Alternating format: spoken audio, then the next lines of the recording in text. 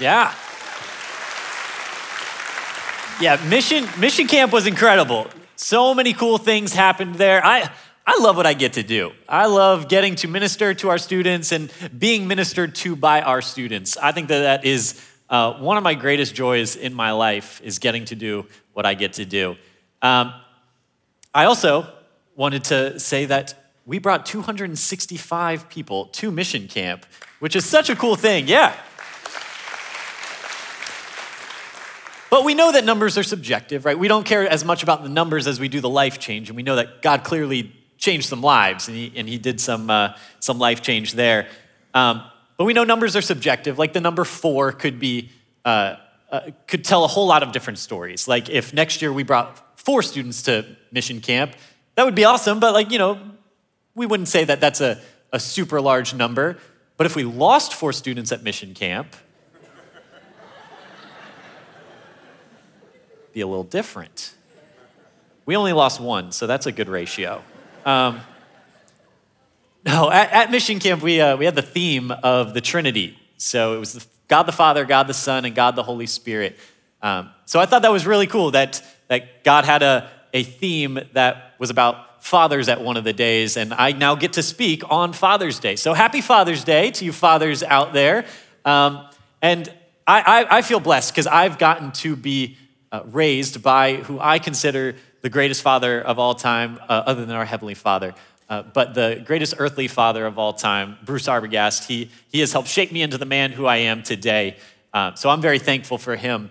But it's not just fathers like that that have helped shape me. I've had a lot of father figures that have helped shape me as well. And so I want to say happy Father's Day to you father figures in the house as well.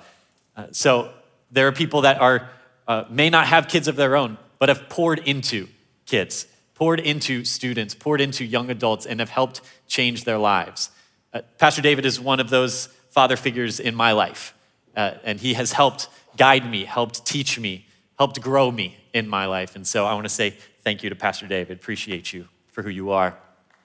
Yes, if we can. And I also get to be called a father. I have a wonderful family. I think we have a picture of my wife, Amanda, and that's my daughter, Riley. She's 2.5. They are awesome. My camera roll was not this full before I had Riley. I think she's probably about 95% of my photos and videos now. And now we've got one on the way. We have a second daughter coming named Sadie. Yeah. So do I buy 2 phones now? I think that's what you do. So my wife is 8.5 months pregnant right now. So if I run off the stage, that's where I'm going, all right? There's not a fire. I don't want to say there's not a fire. Maybe there will be, but there's another fire I'm dealing with. But we have a great summer series going on. We're going through parables. And so 2 weeks ago, Pastor David, he talked about the cost of discipleship and how if we want to follow Jesus, there is a cost. And so we have to know that going into it, that there is a cost, but it's a cost that is well worth it in our lives. Then last week, Paul Richardson, he talked about how we are unworthy servants and how even though we are unworthy servants, we are not worthy of anything that God gives us, God still gives us so freely. And he calls us his children, which is an incredible thing that we get to be called. This week, we're talking about a familiar parable, but one that we rarely ever put into practicality. We rarely ever put into practice. And so let's just dive in. Let's dive in. Matthew 7. We're going to be in Matthew 7, verses 24 through 27. But before we read anything in Scripture, there's something we need to know. It's context. There we go. You heard a little bit of it. I say this every Wednesday to our students. Context, some background information. It helps us better understand what we're reading whenever we read Scripture. Because you never just open up a novel to the middle of the book, put your finger down, start reading, and expect to understand everything that you're reading. So why do we do that with the Bible? We shouldn't. So let's find some context to Matthew chapter 7. So Matthew is the first book in the New Testament, and it tells the story of Jesus, written from the perspective of Matthew, one of his disciples. And so Matthew in Matthew 7 is writing about the Sermon on the Mount. This is Jesus' most famous sermon in scriptures.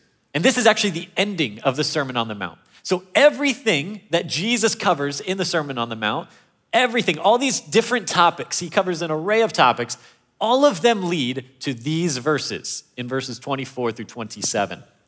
And including the ones leading up to this, verses 13 through 23, he talks about the narrow gate and how there's a narrow gate to salvation, one way, and it's through him. He talks about how you can see someone that is a false prophet, someone that isn't actually following him. He talks about a good tree and its fruit, and how a healthy tree always bears healthy fruit, and an unhealthy tree always bears unhealthy fruit, and that those are the only two options.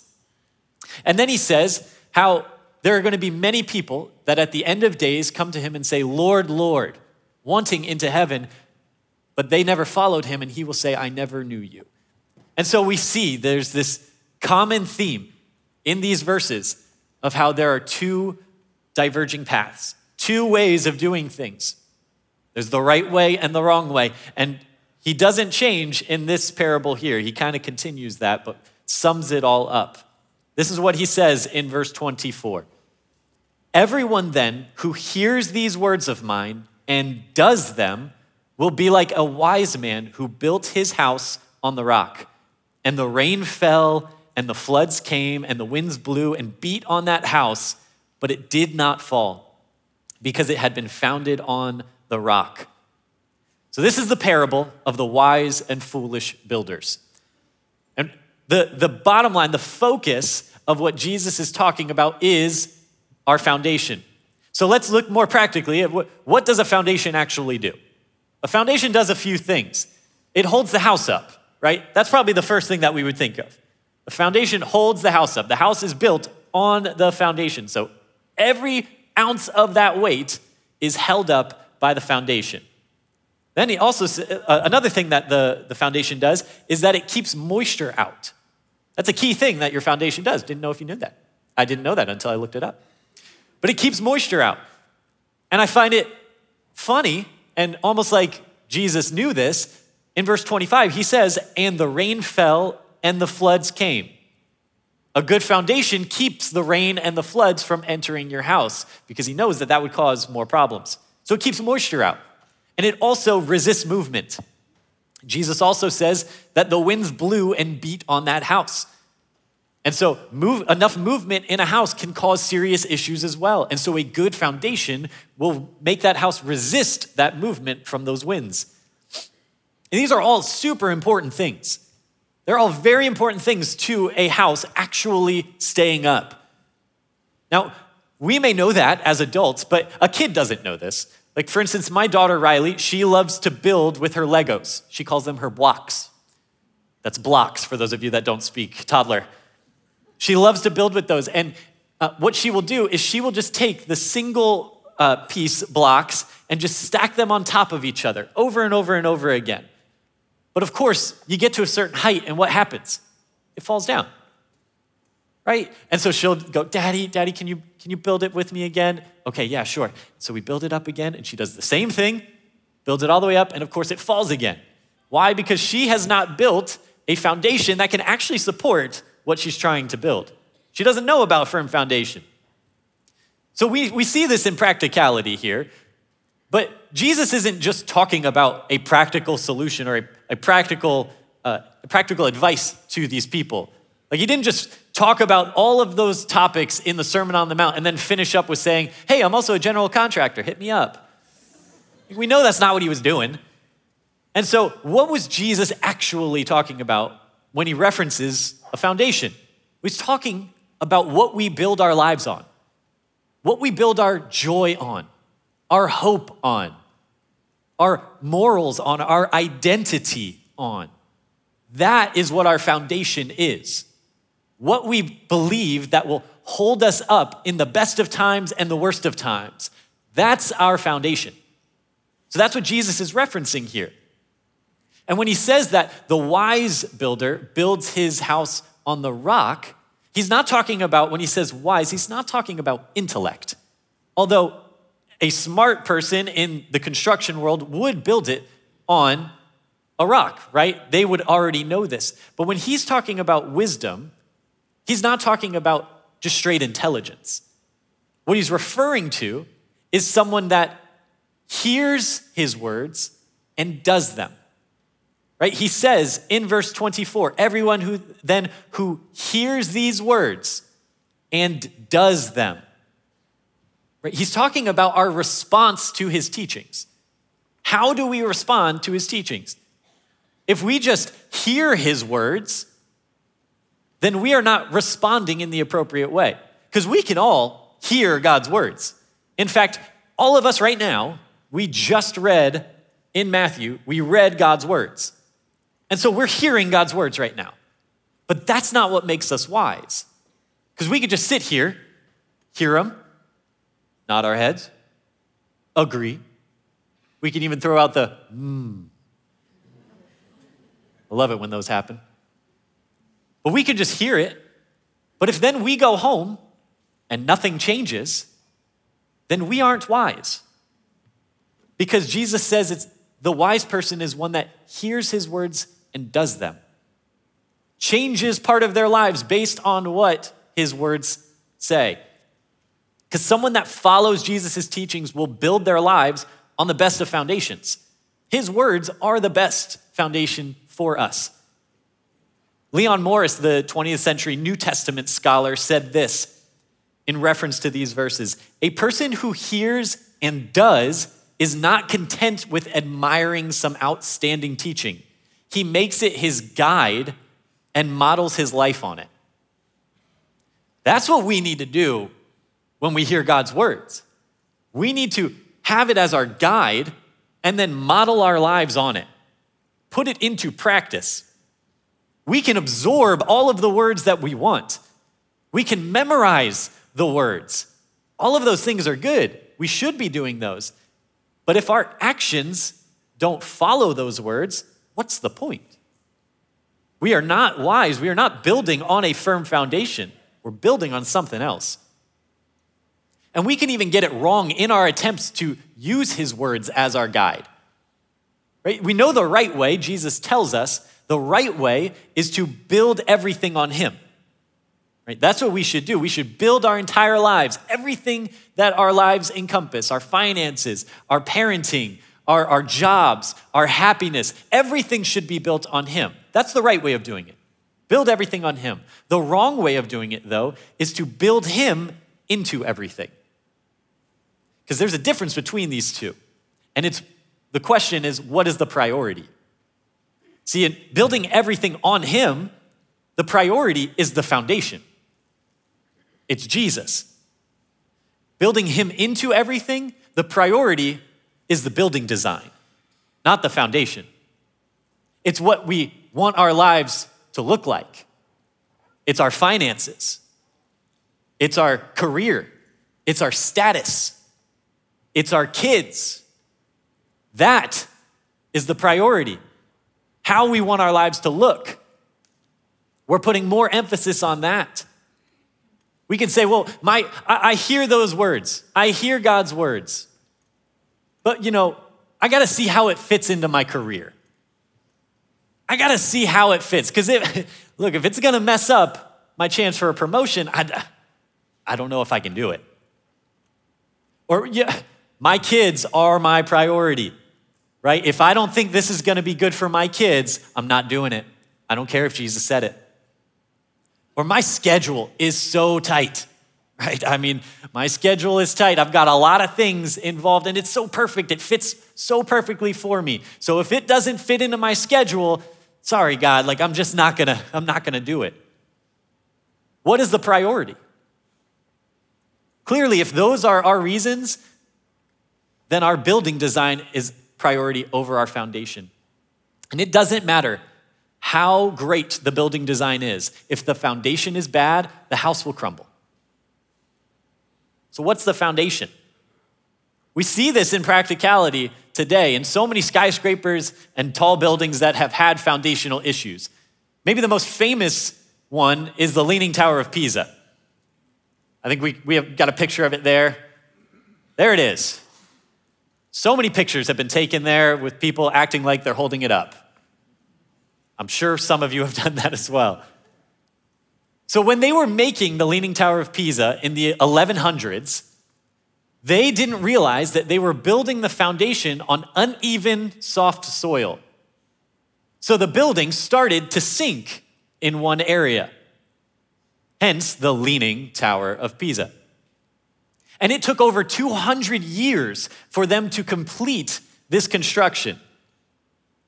And they had to do massive remodeling throughout the process.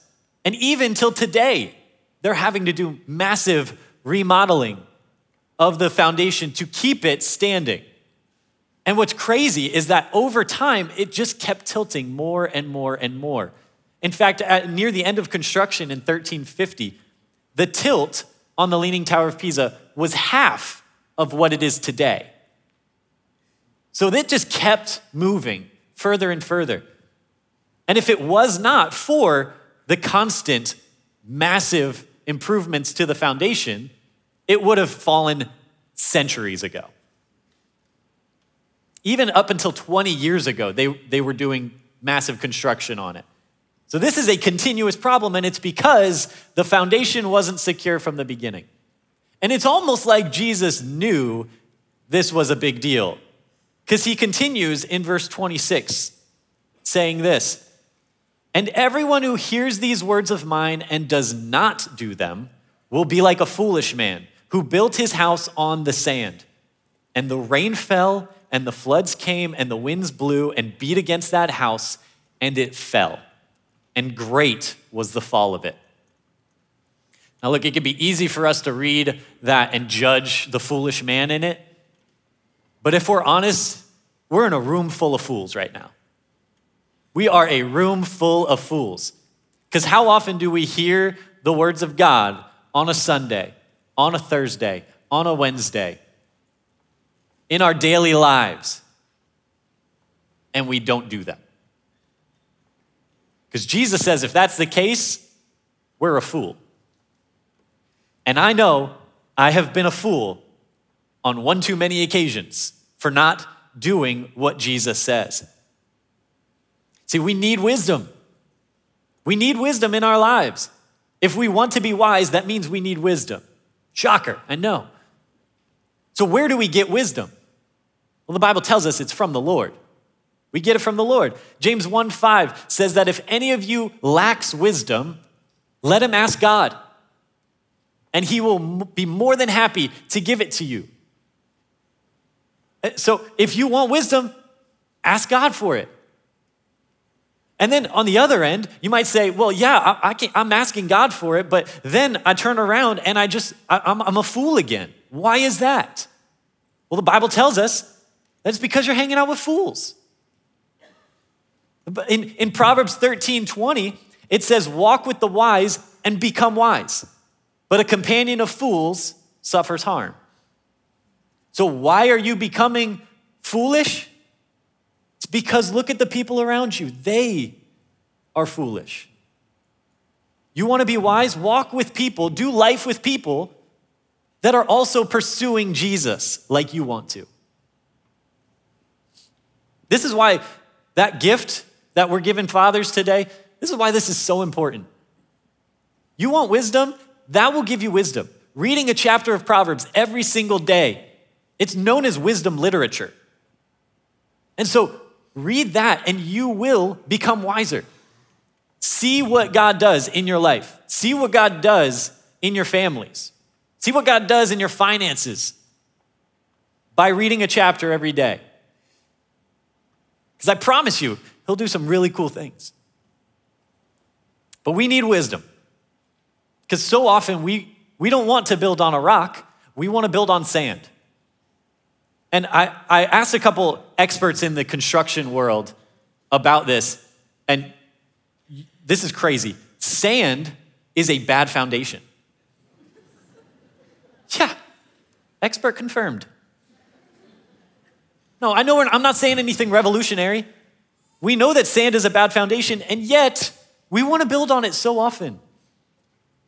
But it fails us so often. It's unsteady in times of difficulty. And the storms will come. If you read those verses, Jesus doesn't say, and if the rain falls, and if the floods come.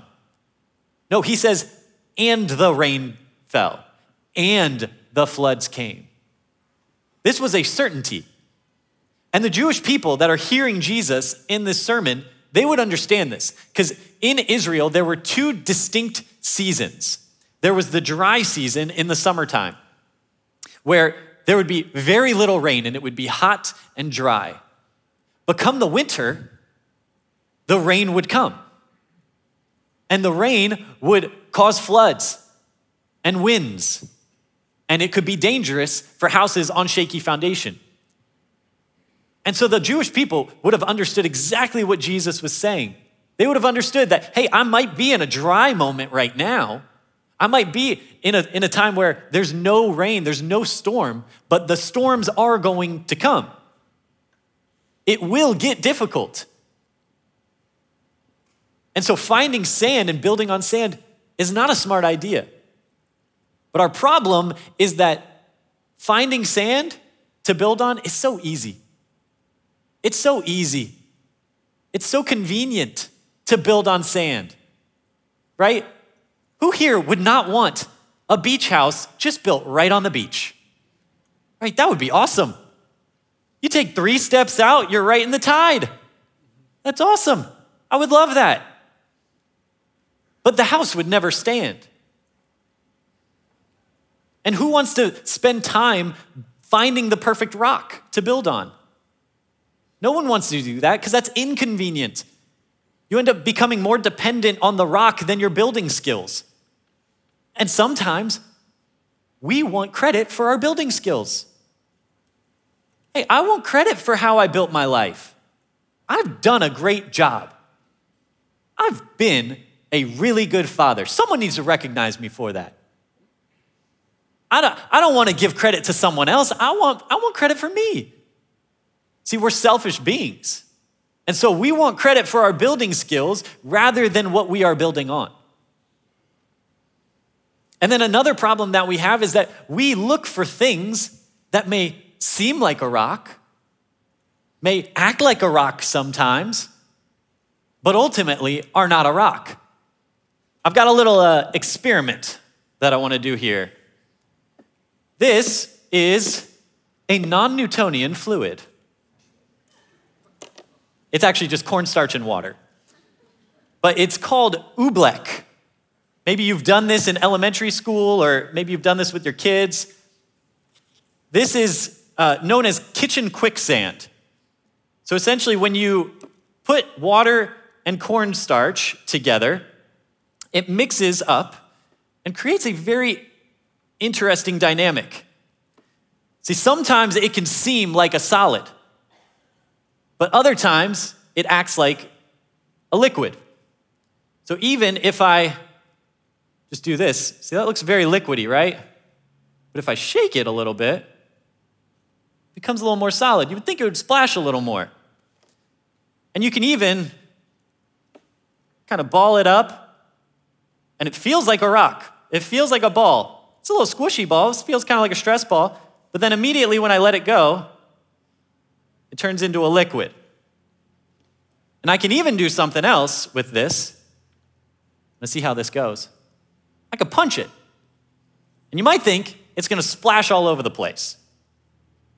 And it might. But let's try this out here.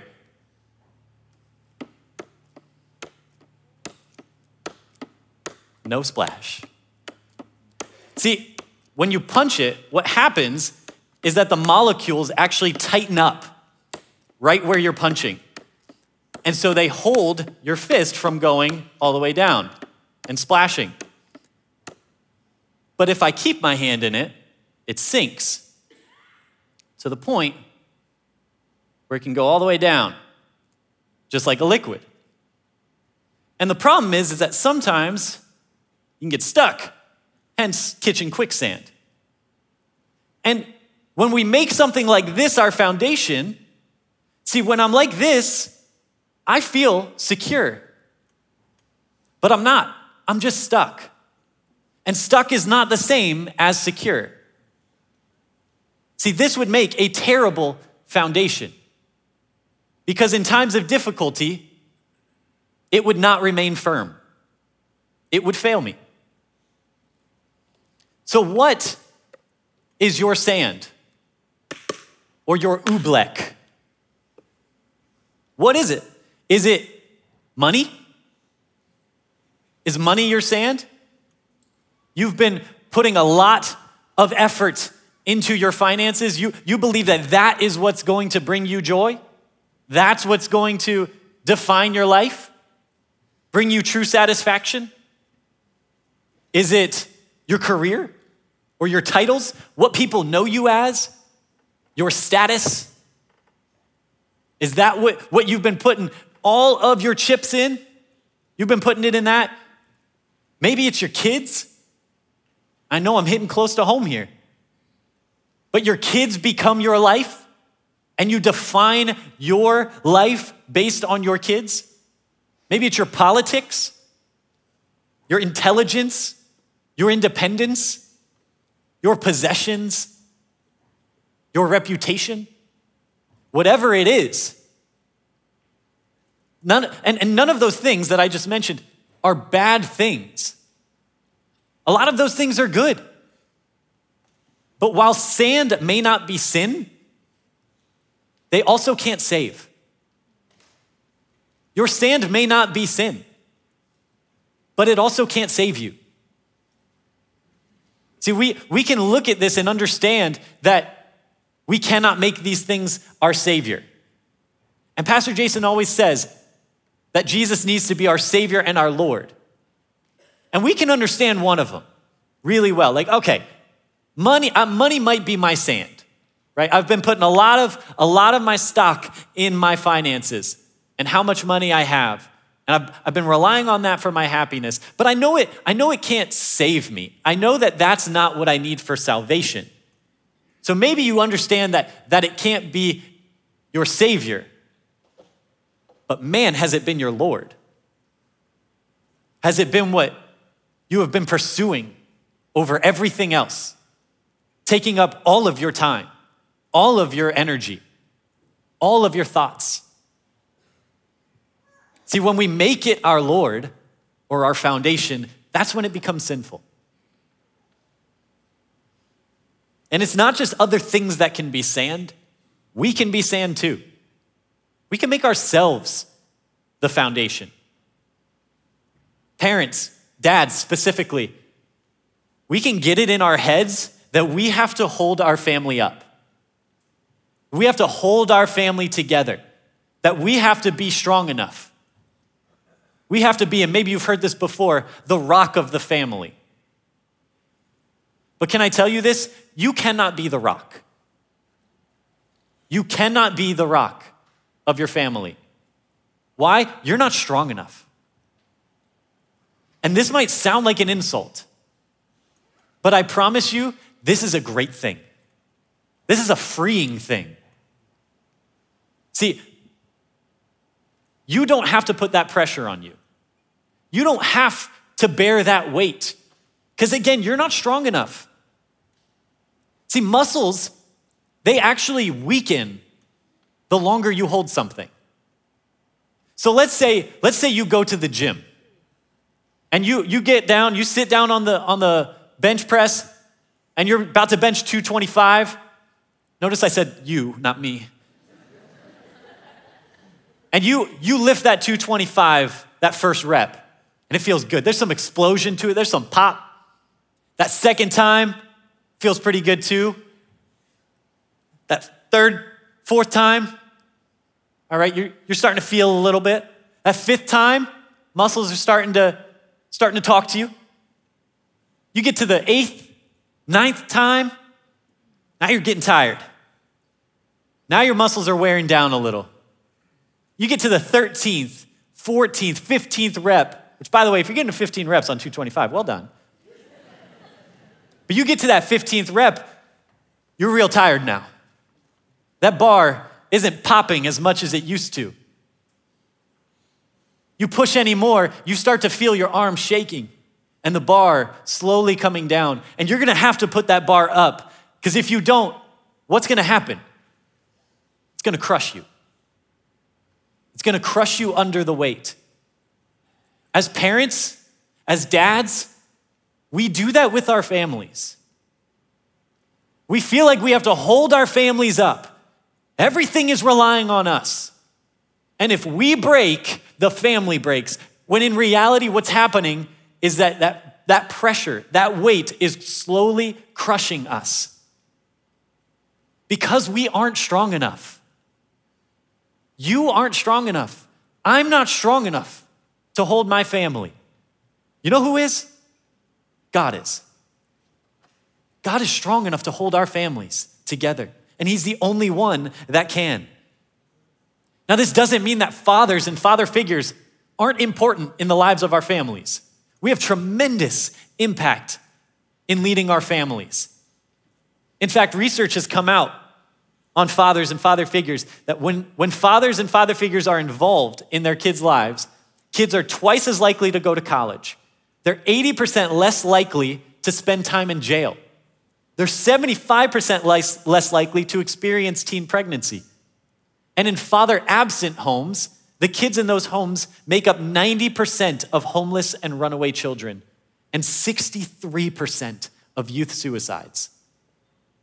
Fathers have tremendous impact in their families. We have tremendous impact in leading our families. But where we can lead our families, we cannot save them. We cannot save our families. One of the greatest quotes I've ever heard is from a pastor in South Florida, Bob Barnes. He runs a nonprofit organization that helps families with kids that need a little bit of help. He says this: parents are not responsible to raise godly children. They are responsible for having their children see godly parents. That's our responsibility. Our responsibility is not to raise the perfect kid, because that ain't gonna happen. Our responsibility is for our kid to see someone that is fully devoted and pursuing Jesus, because that's what they need to see. If you put the pressure on yourself to raise the perfect kid, you're gonna be disappointed, you're gonna be crushed. But if you understand that your responsibility is just to show them what a godly follower of Jesus looks like, that's when everything comes into light. That's when you experience true freedom. That's when you're freed from this weight of your family crushing you, trying to hold them all together.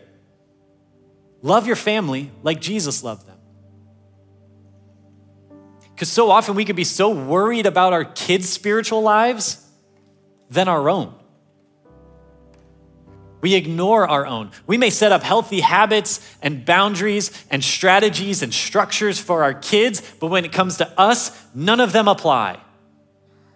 Why? Because we say, well, I just don't have time for that. Or, you know what, it doesn't fit into my schedule, or I'm so tired. Or one that I know I struggle with, well, I should have it all together already. I'm the parent. I shouldn't have to put this stuff into place. I should already have it together. When in reality, we are all on the same path of sanctification. If we have trusted in Jesus, we have been justified through his blood, and now we are on a process, a forever path until we meet Jesus, of becoming more like him. We're never going to have it all together. We shouldn't feel that pressure. We should feel the pressure of wanting to pursue him more, because that's going to be a continuous process. And if we ever stop and say, well, I should have it all together, that means we're no longer running toward him. We're standing in place because we think that's where we should already be. We don't need to have it all together. And in fact, if you're not leading yourself to Christ, then you're not leading yourself well. And if you're not leading yourself well, how are you going to expect to lead others well? How are you going to expect to lead your family well? In the end, You're either trying to pursue him in your life, or you're trying to be him in your life. So where are you at? Where are we at? Are you trying to pursue Christ? Or are you trying to be Christ? Are you trying to be the foundation? Because you don't have to hold everything together. You can let God's words hold you together. The pastor at Mission Camp, Pastor Matt, he said something that I loved. He said, if God can hold every atom in the universe together, can't he hold you together? I don't know what you're facing right now. I don't know what your family's facing right now. But if God is holding everything in this world together in perfection, the water cycle, how complex that is, and yet God holds that together. Where we're placed in the universe, if we were any closer to the sun, we'd burn up. If we were any further away, we'd freeze up. He holds us in that position so perfectly. If he can hold all of this stuff together, can't he hold you together? Maybe you're in here and you've been pursuing so many other things as your foundation to hold you up, to hold you together. And it's been fruitless. You've been spinning your wheels. You've been looking from thing to thing, from person to person. And none of it has been secure. You've either crumbled or you've felt stuck. If that's you, I want to tell you, you can find a firm foundation in Jesus. One that will not let you down. One that will hold you up in your worst moments. One that will keep all of the things, the moisture, the things that want to invade you, he will keep that out. All of those thoughts in your head that seem to seep in, telling you that you're a terrible person, that no one could ever love you, that you have failed over and over again as a dad. God can help keep that out, hold you up, and help you stand firm in who he is, not in who you are. If you need Jesus right now to be your foundation, we're gonna give you that chance. I'm gonna pray. And you could tell him that you want to trust him over everything else in your life. Let's pray. If that's you, and you have trusted, or you want to trust in Jesus as your Lord and Savior, all you gotta do is talk to him right now. Just say, God, I admit that I am a sinner and that my sin separates me from you. But I believe that you loved me so much that you sent your son Jesus to come to this earth, live a perfect life, and then die on the cross to pay for my sins. And then he rose from the dead, defeating sin, defeating death. And I want to follow him the rest of my life over everything else that I've been pursuing. If that was you and you trusted in Jesus for the first time, this is the greatest day of your life. You have gone from death to life. And we want to know about that. We want to celebrate that with you. So if that was you and you trusted in Jesus, just raise your hand. Raise it high so that we can celebrate that with you. We have people that will come around, place a Bible in your hand, help you on that path that you're on. Or maybe you've already trusted in Jesus as your Savior, but you've been putting so much sand in that foundation because that is what you are putting as your Lord. God, I pray that you can show us those areas in our lives that we are packing sand in when we should have you.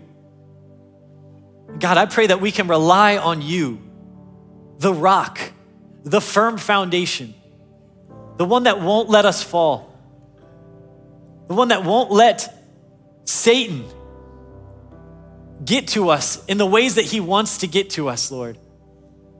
And that, Lord, in the times of difficulty, you stand firm, and therefore you hold us firm. God, help us see you in the difficult times, and help us rely on you, not ourselves. But let us recognize that you have the power. You have all authority in the world. We don't have to hold ourselves. We don't have to hold our families. We can give it to you, and you can hold us, because you're the only one strong enough to do it, Lord. Thank you for who you are. Thank you for loving us and who you call us to be in your Son's name. We love you. In Jesus' name we pray. Amen. Love you, church.